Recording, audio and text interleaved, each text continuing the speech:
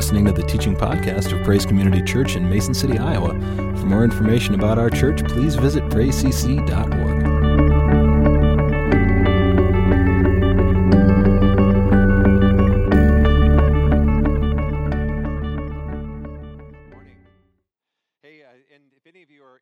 Social media, and I think all of us are probably, to some extent. There's just so much out there. It's hard not to be connected in some way or another. And if you are, I'm sure you've heard this phrase probably a million times, going viral. Now, some of you may not know exactly what that means, so let me just kind of simply and quickly kind of define that. When something goes, quote, viral, it simply means there is something that is viewed by a high number of people in just a very short period of time. Now, the numbers it takes for something to go viral, can vary depending on what it is. I mean, sometimes you can have a couple of thousand views of something, it goes viral. Others, it may take up to 1 million hits or views before something goes viral. Now, by the word viral, it kind of comes from the word virus, which again is a medical term that kind of describes a small infectious agent that, can infect all types of organisms. Now, a virus, as we know, can spread very, very quickly from person to person. We've caught colds, we've caught flu virus that way. We've all learned the hard way that computers can get viruses. And some of those viruses, man, when they get on your computer, it can just completely shut down your whole system. So going viral, it simply means something has spread rapidly among many people. Now, just about anything can go viral. You can have,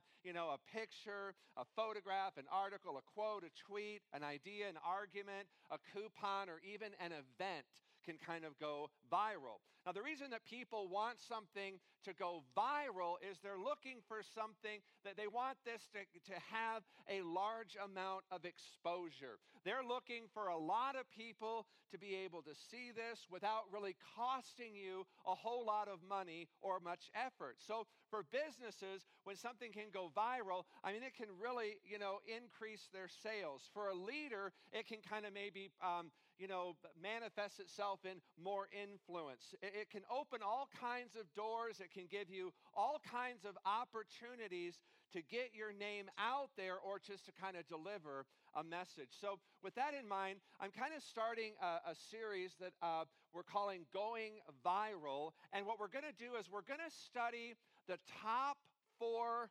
Bible verses that went viral in the last year. Now, there's a very popular Bible app out there. A lot of you may have that. It's called YouVersion. You can get it downloaded. It's free on your phone or your iPad, your computer. And basically, it's just kind of an online Bible. They've got, just many, many different translations of the Bible are available on there. So a lot of people use this app, and at the end of every year, it kind of gives a report or a summary on the number of Bible verses that were shared.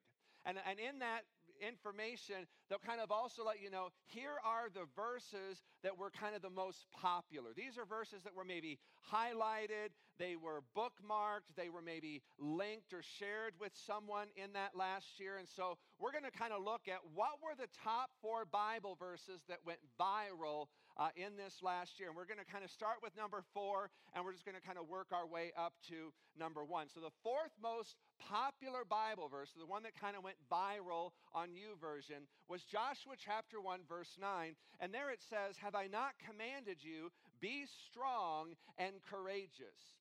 Do not tremble, nor be dismayed, for the Lord your God is with you wherever you go." So that verse there in Joshua chapter 1, verse 9, that was the 4th most popular verse, highlighted, tweeted, whatever you want to call that, for this YouVersion. One of the things we're going to do is I want to kind of just look at this and say, ask the question, why was this so popular?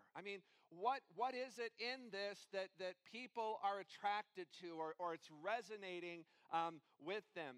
And so we're going to try to just look at this and say, why this particular verse among all the others that are in the Bible? Why was this verse the 4th most popular 1. Now, what is interesting, as you get kind of to verse 9, this is the third time within a short window of 8 verses that God has repeated this phrase, be strong and courageous. Now, again, if you know anything about the Bible, oftentimes when something is repeated 3 times, it is done for emphasis. They're really wanting you to understand this is important, or what is about to follow is very, very important. So oftentimes Jesus would say things like, truly, truly.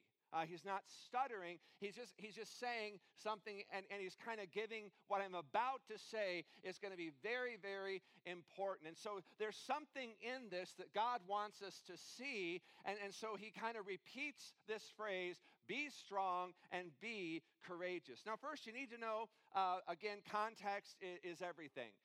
What is going on? What is the context in which this verse comes forth? Now, interesting, we looked at this particular story a few months back when we were talking about the Hall of Faith from Hebrews 11, because Joshua was one of those men of great faith, and we kind of looked into his life, and so we were in Joshua chapter 1 when we did this. So at this point in Joshua chapter 1, if you weren't here or forgotten, you'll know that God has brought the nation of Israel. After 40 years of wandering in the wilderness, he's finally brought them to the threshold. They are about to go into the promised land, and God is about to just give to him what he has been promising them. So prior to this, again, you remember the nation of Israel, they've just been wandering aimlessly through the wilderness for 40 years because they had rebelled against Moses' leadership, and they also really rebelled against God's command. So the 40 years have expired.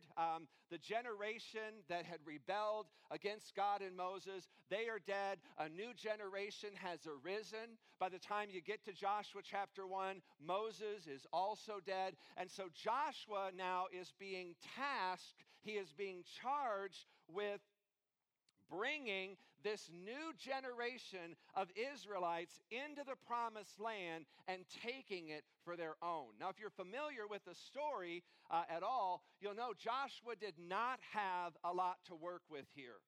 On the one hand, the Israelites, again, had simply just been wandering. I mean, this is a new generation of people. They've been kind of just wandering, eating quail and manna in the wilderness for 40 years. They're not battle tested. There were no special forces among them. There were no soldiers. They had very few weapons and absolutely no battle plans. Furthermore, they knew going into this new land that there were going to be new and greater enemies that they were going to need to face and conquer. Among them were the Hittites, the Girgashites, the Amorites, the Canaanites, the Perizzites, the Hivites, the Jebusites, the Termites, and the Perizzites. Every one of these nations that they were about to face were bigger and stronger and better equipped than this kind of ragtag, inexperienced Jewish nation. And yet Joshua is being given these marching orders by God. He's saying, here's the land, you're going to go in and you're going to take it. And so Joshua chapter 1, beginning in verse 2, you kind of find these marching orders that Joshua is given by God. So in these 8 verses 2 through 9 in chapter 1, it kind of culminates into probably what is one of the greatest, maybe motivational speeches ever given in history by God himself. And it really kind of focuses on 2 words. And if you look at chapter 1, verses 1 through 9, you'll find these words several times there. And they're the words succeed and prosper. Now, I say that because I think that may be part of the key as to why this particular verse was so popular among people. God is promising Joshua unqualified success and prosperity, and that is something everybody wants, right? I mean, everybody wants to be successful in life. Everybody wants to prosper. I mean, you go to Amazon.com and you type in those words, books on success, books on prosperity. I mean, it'll come up with thousands and thousands and thousands of books that are speaking to those two topics. Everybody wants to know how to be successful, how to prosper. So in the opening chapter of the book of Joshua, God is kind of giving to Joshua some insights and some keys to success. And the good news is, not only does God want Joshua to be successful and to prosper, but God also wants the same for us as well. And so there in verse 9 is where you kind of find this verse, again, where God says to Joshua, have I not commanded you? And so for the third time, he says, be strong and courageous. Do not be frightened. Now, again, God says that. Why? Because we know they're going to go in and face this incredible armies that are much more better equipped in warfare. And so he's saying to him, even though you know what you're about to face as you go into the promised land, do not be frightened, do not be dismayed, for the Lord your God is with you wherever you go. Now, what we're going to discover as we look at these verses again in Joshua chapter 1, what real success is, because it's not oftentimes what the world tries to tell us real success is. And again, the way to real success, if you boil it down, it really comes down to obeying God's word and doing God's will. That is the basis of success. And again, we all have that need to want to succeed and to be prosperous, but there is a right way, there is a wrong way, there's the world's way, and there is God's ways. And so what we want to talk about this morning is, what are God's ways to success and prosperity? First key to really kind of understanding or being able to walk in that kind of level of success and prosperity is, again, experiencing the presence of God. Now, Joshua, as Moses is dead, Joshua is stepping into some enormous shoes. And we find out immediately in the opening verses of Joshua, and there it says, after the death of Moses, the servant of the Lord said to Joshua, the son of Nun, Moses' assistant, he said, Moses, my servant, is dead. Now, therefore, arise, go over this Jordan, you and all this people, into the land that I am giving to them, to the people of Israel. Now, obviously, Joshua knows at this point Moses is dead. So why is God reminding him of this fact? Well, remember, you got to see from Joshua's position, he's not just following a leader, okay? He's following after a legend. I mean, Moses is the most, and even to this day among Jews, Moses is one of the most revered figures in Jewish history. I mean, he was Israel's security blanket for 40 years as they kind of wandered into the wilderness. I mean, Israel got into issue and trouble after trouble, and it was Moses, his leadership, his following what God would tell him to do, that led the nation of Israel out of all of their troubles and difficulties time and time again. He was the one who led this entire nation out of slavery after they had been in bondage to slavery hundreds and hundreds of years. He parts the Red Sea with a staff. I mean, he could command manna to fall from heaven. Moses had a relationship with God unlike any other man. As a matter of fact, there was a statement made about Moses that is made of no one else in the Bible, and it's found in Exodus 33:11. And there it says, the Lord used to speak to Moses face to face as a man speaks to his friend. That was unique to Moses. Moses, again, he's very, very tight. There's a very, very intimate relationship between he and God. Now, the one thing that made Moses the great man, the great prophet and leader that he was, God is saying, it is the same thing, Joshua, that I'm going to do, that you're going to have as well. And so in Joshua 1:5, God promises Joshua this. He says, just as I was with Moses, so I will be with you. Now, I got to tell you, when Joshua hears those words, that has got to be just a huge load off of him. He knows how God was with Moses, how God used him and blessed him, and how God enabled him to lead the nation of Israel the way that he did. And so there just has to come this sense of relief as he hears those words from God. The way I was with Moses, I'm going to be with you as well. I will not leave you nor forsake you. So again, if God is with you, one of the things that you're going to have come out of that is success. Someone once said, and whatever a person does without God, that person must fail miserably or succeed more miserably. And do you know why that statement is true? Again, without God, all success ends in ultimate failure, frustration, and disappointment. Again, biblical success, biblical prosperity is really only achieved by God living his life inside of us and through us. It was C.S. Lewis who once said this. He said, "He who has God and everything has no more than the man who has God alone." So God wanted Joshua to kind of understand it's not the size of the man in the battle that counts, but it is the size of the God in the man that counts. So what does that have to do with us today?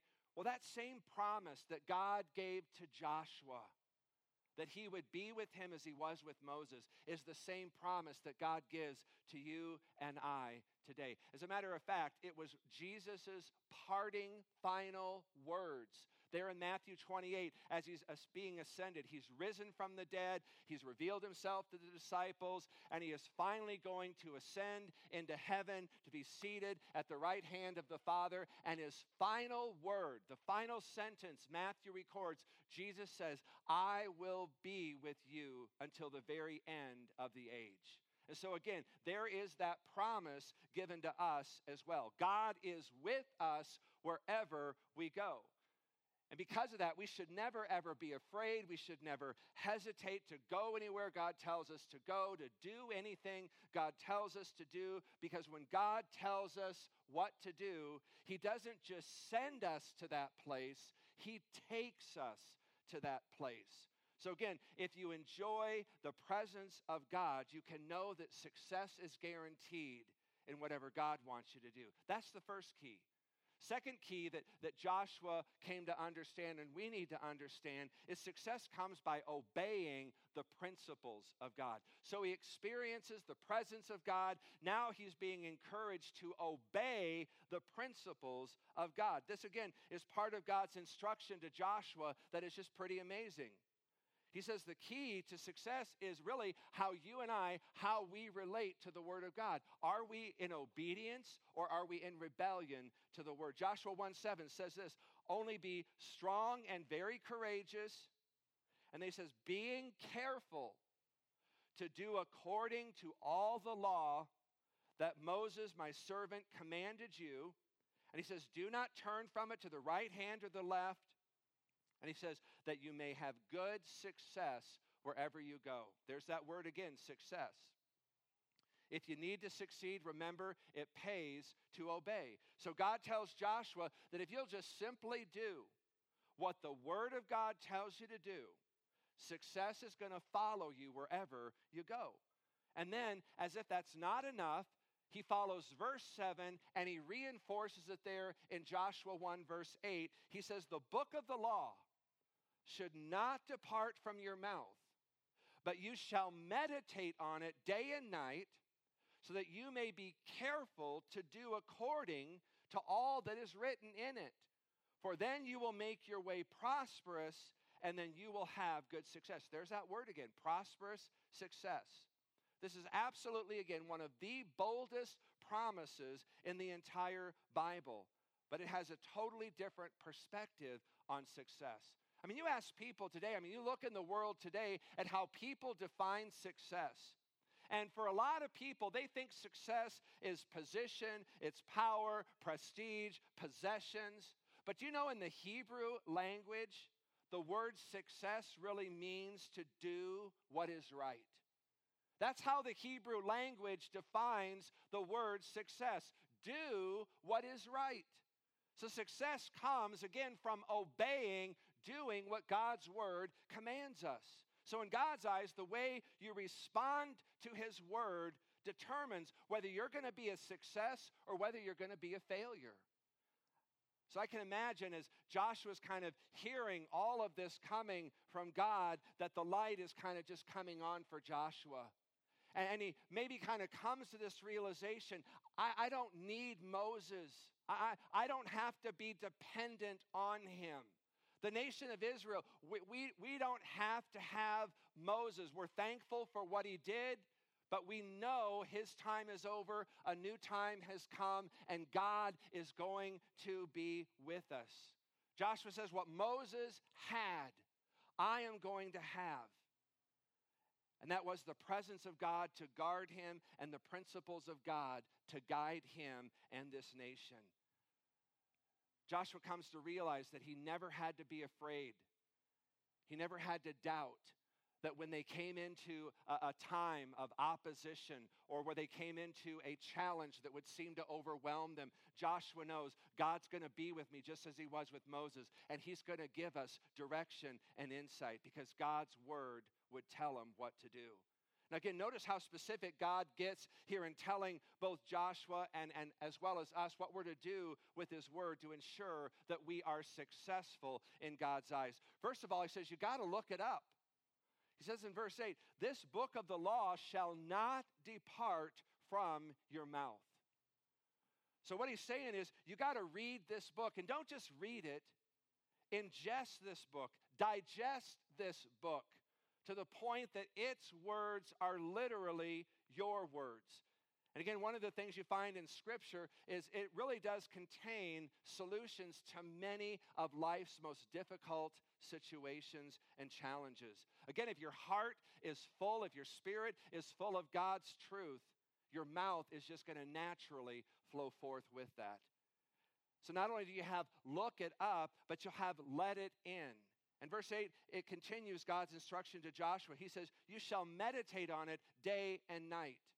Now, the word meditate is a word, again, we've talked about this. It's just the imagery is a cow chewing its cud, kind of just over and over and over. And they'll kind of swallow that. They'll burp it back up, and they'll kind of chew on it over and over and over. That's the concept of what that word meditate really means. We're to meditate on it, run it around in our mind, think about it until it becomes so much a part of us that we just kind of begin to see life from God's viewpoint. I realize, again, the very idea of meditating on anything is so countercultural to us today, isn't it? I mean, we don't like anything slow. We don't want to have to be patient about anything. We hate the idea, again, of being still and quiet. We like 140-character tweet and everything instant. But you never waste time when you just think through, again, and meditate on God's word. However, the biggest step to success is when you live it out. God continues in verse 8. He says, be careful to do according to all that is written in it.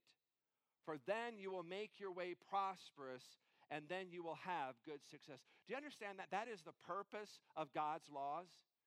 It was to give them success and to cause them to prosper. It's the same for us. Oftentimes, we want to do everything we can to shake off the laws, the commands of God. But God's commands then, the purpose of them was for their success and their prosperity. It's the same for us today. God's laws are for us to succeed and to be prosperous. Do you know what the real prosperity gospel is? It's not God wants everybody to be rich. The real prosperity gospel is God wants everybody to be successful by obeying his word. So it's important to read the Bible. It's vital to memorize the Bible. It's great to meditate on the Bible, but none of these will really matter or produce anything until we begin to kind of live it out. So when you read the Bible, meditate on the Bible, you learn about God, but when you obey the Bible, you know God. Meditation, it'll give you knowledge about God, but obedience, it gives you knowledge of God. And again, the proof that you really believe the Bible is that you obey the Bible. That's really when the Word of God will start to come alive in your life. When all of a sudden that light kind of comes on. Have you ever done this? You've read something in the Bible and then you've actually gone and done that. and then you kind of have that Shazam moment. Wow, this really works.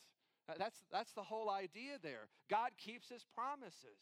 And so when we simply just obey God's word, God makes things happen, and that will ultimately lead us to success and prosperity. Again, remember in verse 7 where he says to Joshua, he says, be careful to do according to all the law that Moses, my servant, commanded you. Do not turn from it to the right hand or to the left, that you may have success wherever you go.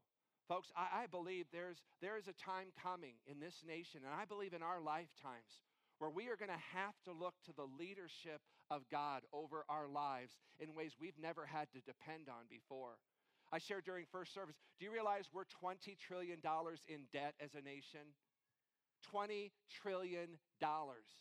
At the end of George Bush's presidency, we were in $10 trillion worth of debt. And President Barack Obama looked at that as he was running for office at that time, and he said, this $10 trillion debt, it is immoral. We've doubled it under the administration of Barack Obama. And he's not alone. He's had a lot of help in running that tab up. But you think about this.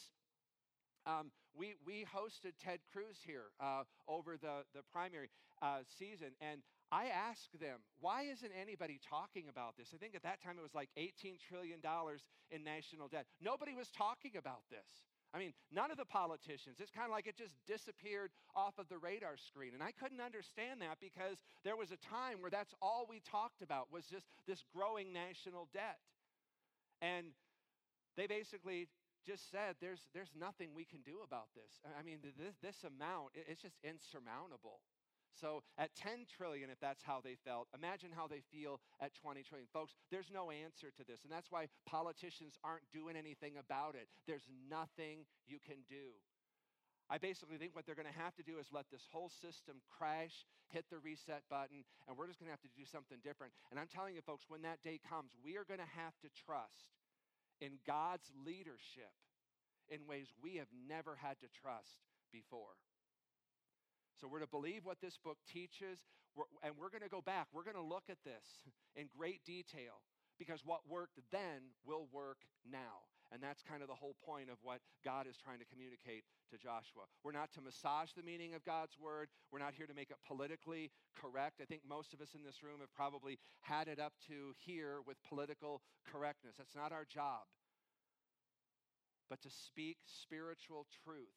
And the more of this book we believe and obey, again, the more successful, the more prosperous we're going to be. Third key to success comes by fulfilling the purpose of God. God made a promise to the nation of Israel. He said, I'm going to bring you into the promised land. And Joshua is my man that's going to lead the charge.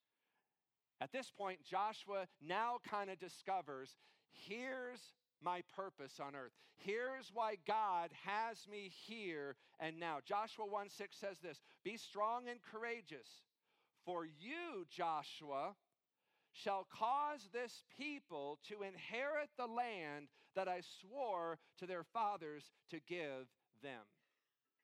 What you see there in that verse, that is Joshua's purpose in life. This was his calling. This was his destiny. This is why God put him in the place, in the position he did when he did it. The greatest discovery a person can ever make is knowing why he or she was created. Why are you here? Why now? Why not 100 years later? Why not 100 years earlier? Why now? Why are you here now? God has a plan, a purpose, and a reason for that. You're not here by happenstance. The greatest discovery a person can make is knowing, here is why I'm here. This is God's purpose, his plan for my life now. The greatest tragedy is to go through life and never know, again, the purpose for why you were put here. You look around at people today, and they generally kind of fall into three categories. There's some people who have absolutely no purpose in life. They seem to kind of just drift aimlessly through life. They go to school, get a job, switch jobs, find a spouse, switch spouses, find a house, move to another house, retire and die. They never really find their purpose in life. Then there are people who have kind of the wrong purposes in life. There are people that are maybe kind of super achievers or overachievers. They're very driven. Maybe they're climbing the ladders of financial, political, social success, and they kind of get close to the top of that ladder, and all of a sudden they come to the discovery they're leaning it up against the wrong wall. They went into eternity realizing, perhaps for the first time, that any success without God is ultimately failure. Then there is that person like Joshua who's kind of found the right reason. They found the reason for their purpose, for their being in life. They know why they were created. They believe that God put them here on this earth for a very specific purpose, to fulfill his purpose, and they're doing what they believe God's purpose and plan is for their life. So I want to say it again. Success is finding the will of God for your life, and then it's obeying the word of God. Success in God's eyes, folks, it has nothing to do with what success looks like to the world. It has nothing to do with prosperity, popularity, possessions, power, or position. It all comes down to purpose. For I know the plans I have for you, declares the Lord, plans for your well-being, not for your calamity, to give you a future and a hope. Jeremiah 29:11.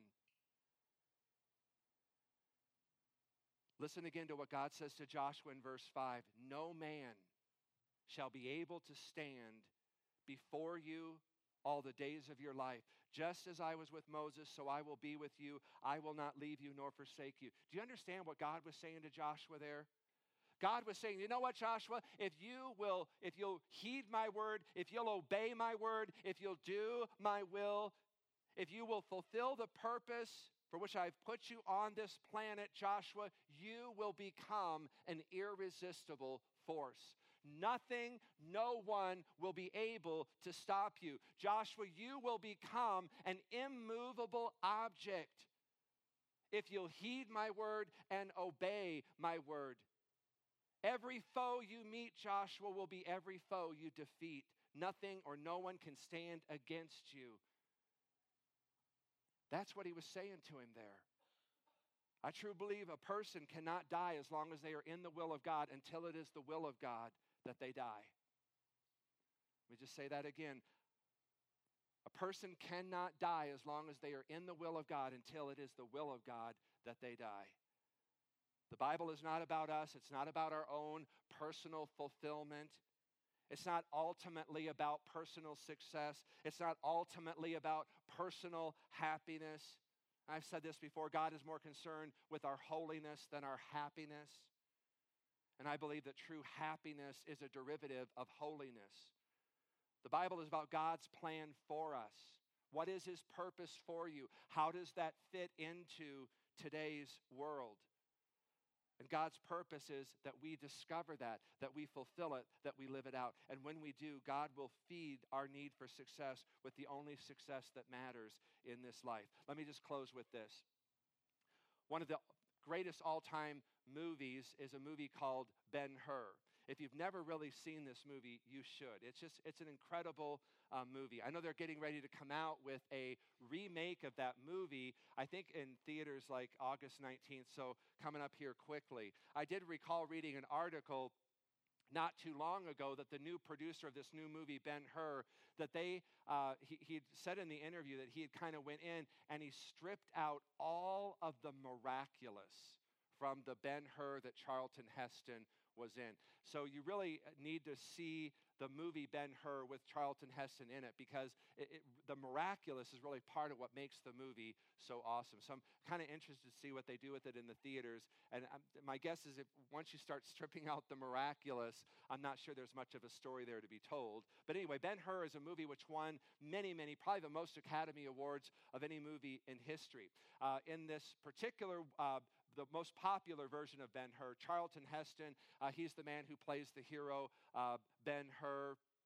And Actually, in the movie, Charlton Heston, in order to do this movie, had to learn how to ride and to drive a chariot. And he had to really kind of learn how to do all of this in real life. And so he was in a chariot race in the movie. If you've not ever seen the movie, he's in a chariot race and he wins. So obviously they had to train him as he's learning to drive this, training him to win this race. But he was having an awful time trying to learn how to drive and to steer and to ride the chariot.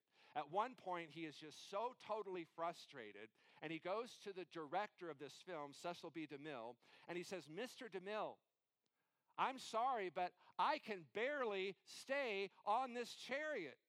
He said, "I've tried and tried and tried. I just cannot get the hang of this. There's no way I'm going to win this race." And Cecil B. DeMille looked at him and he said, "Son, your job is just to stay on the chariot. My job is to make sure you win." We were put on this earth, again, really to experience the presence of God, to obey God's principles, just living them out in our life, and then again, to find, to discover, and to fulfill God's purpose for you and I. And when we do that, God will make sure that we win. I know it's difficult sometimes. I know there's a lot of challenges to doing this. But again, our job is just hang in there. God will make sure we win, that we are successful and prosperous. Amen? Let's stand together. Father, we just thank you for this time this morning, Father. And I would just ask as we come before you, as again, we just enter into your presence, we just continue to linger here in your presence this morning. And God, I would just ask, Lord, that you would kind of just begin to align our hearts, our spirits with your heart this morning. That God, again, as we oftentimes look to the world for its definition of what it means to be successful and to be prosperous, and yet, God, we turn to your word, the truth. And God, we see something that is just totally different. And so, God, would you just, again, align our hearts, unify our hearts with you. That God, our idea of success and prosperity is your idea of success and prosperity. That we would see what you see. So, Father, I just ask, Lord, that as we come into this place this morning, that by your Spirit, again, God, that you would just align our hearts with yours. Father, I pray for people here this morning who may be like that individual I spoke of that kind of just wanders aimlessly in life, or that person who maybe is kind of climbing the ladder of worldly success, and they're coming to that realization that, man, I think I've got this up against the wrong wall. God, again, would you just come and realign our hearts with yours this morning? That, God, you would give us a sense of purpose. Again, as we talked about that scripture from Jeremiah 29:11, let that be our vision. Let that be our destiny. That you have come to instill hope and purpose in our lives. And God, that just, again, comes through experiencing your presence, obeying your principles, and just allowing your purpose for us to be fulfilled in this earth.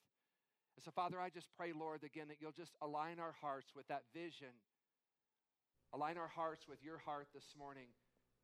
We just thank you, God, that when we do that, even though we may not do that perfectly, but God, as we again just seek to make that adjustment, that God, you again would just begin to reward us, to lead us to those places of your success, of your prosperity. In Jesus' name we pray.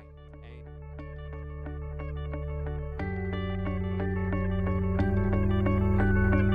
Thanks for listening. For more information about Praise Community Church, including gathering times and events, please visit us at praisecc.org.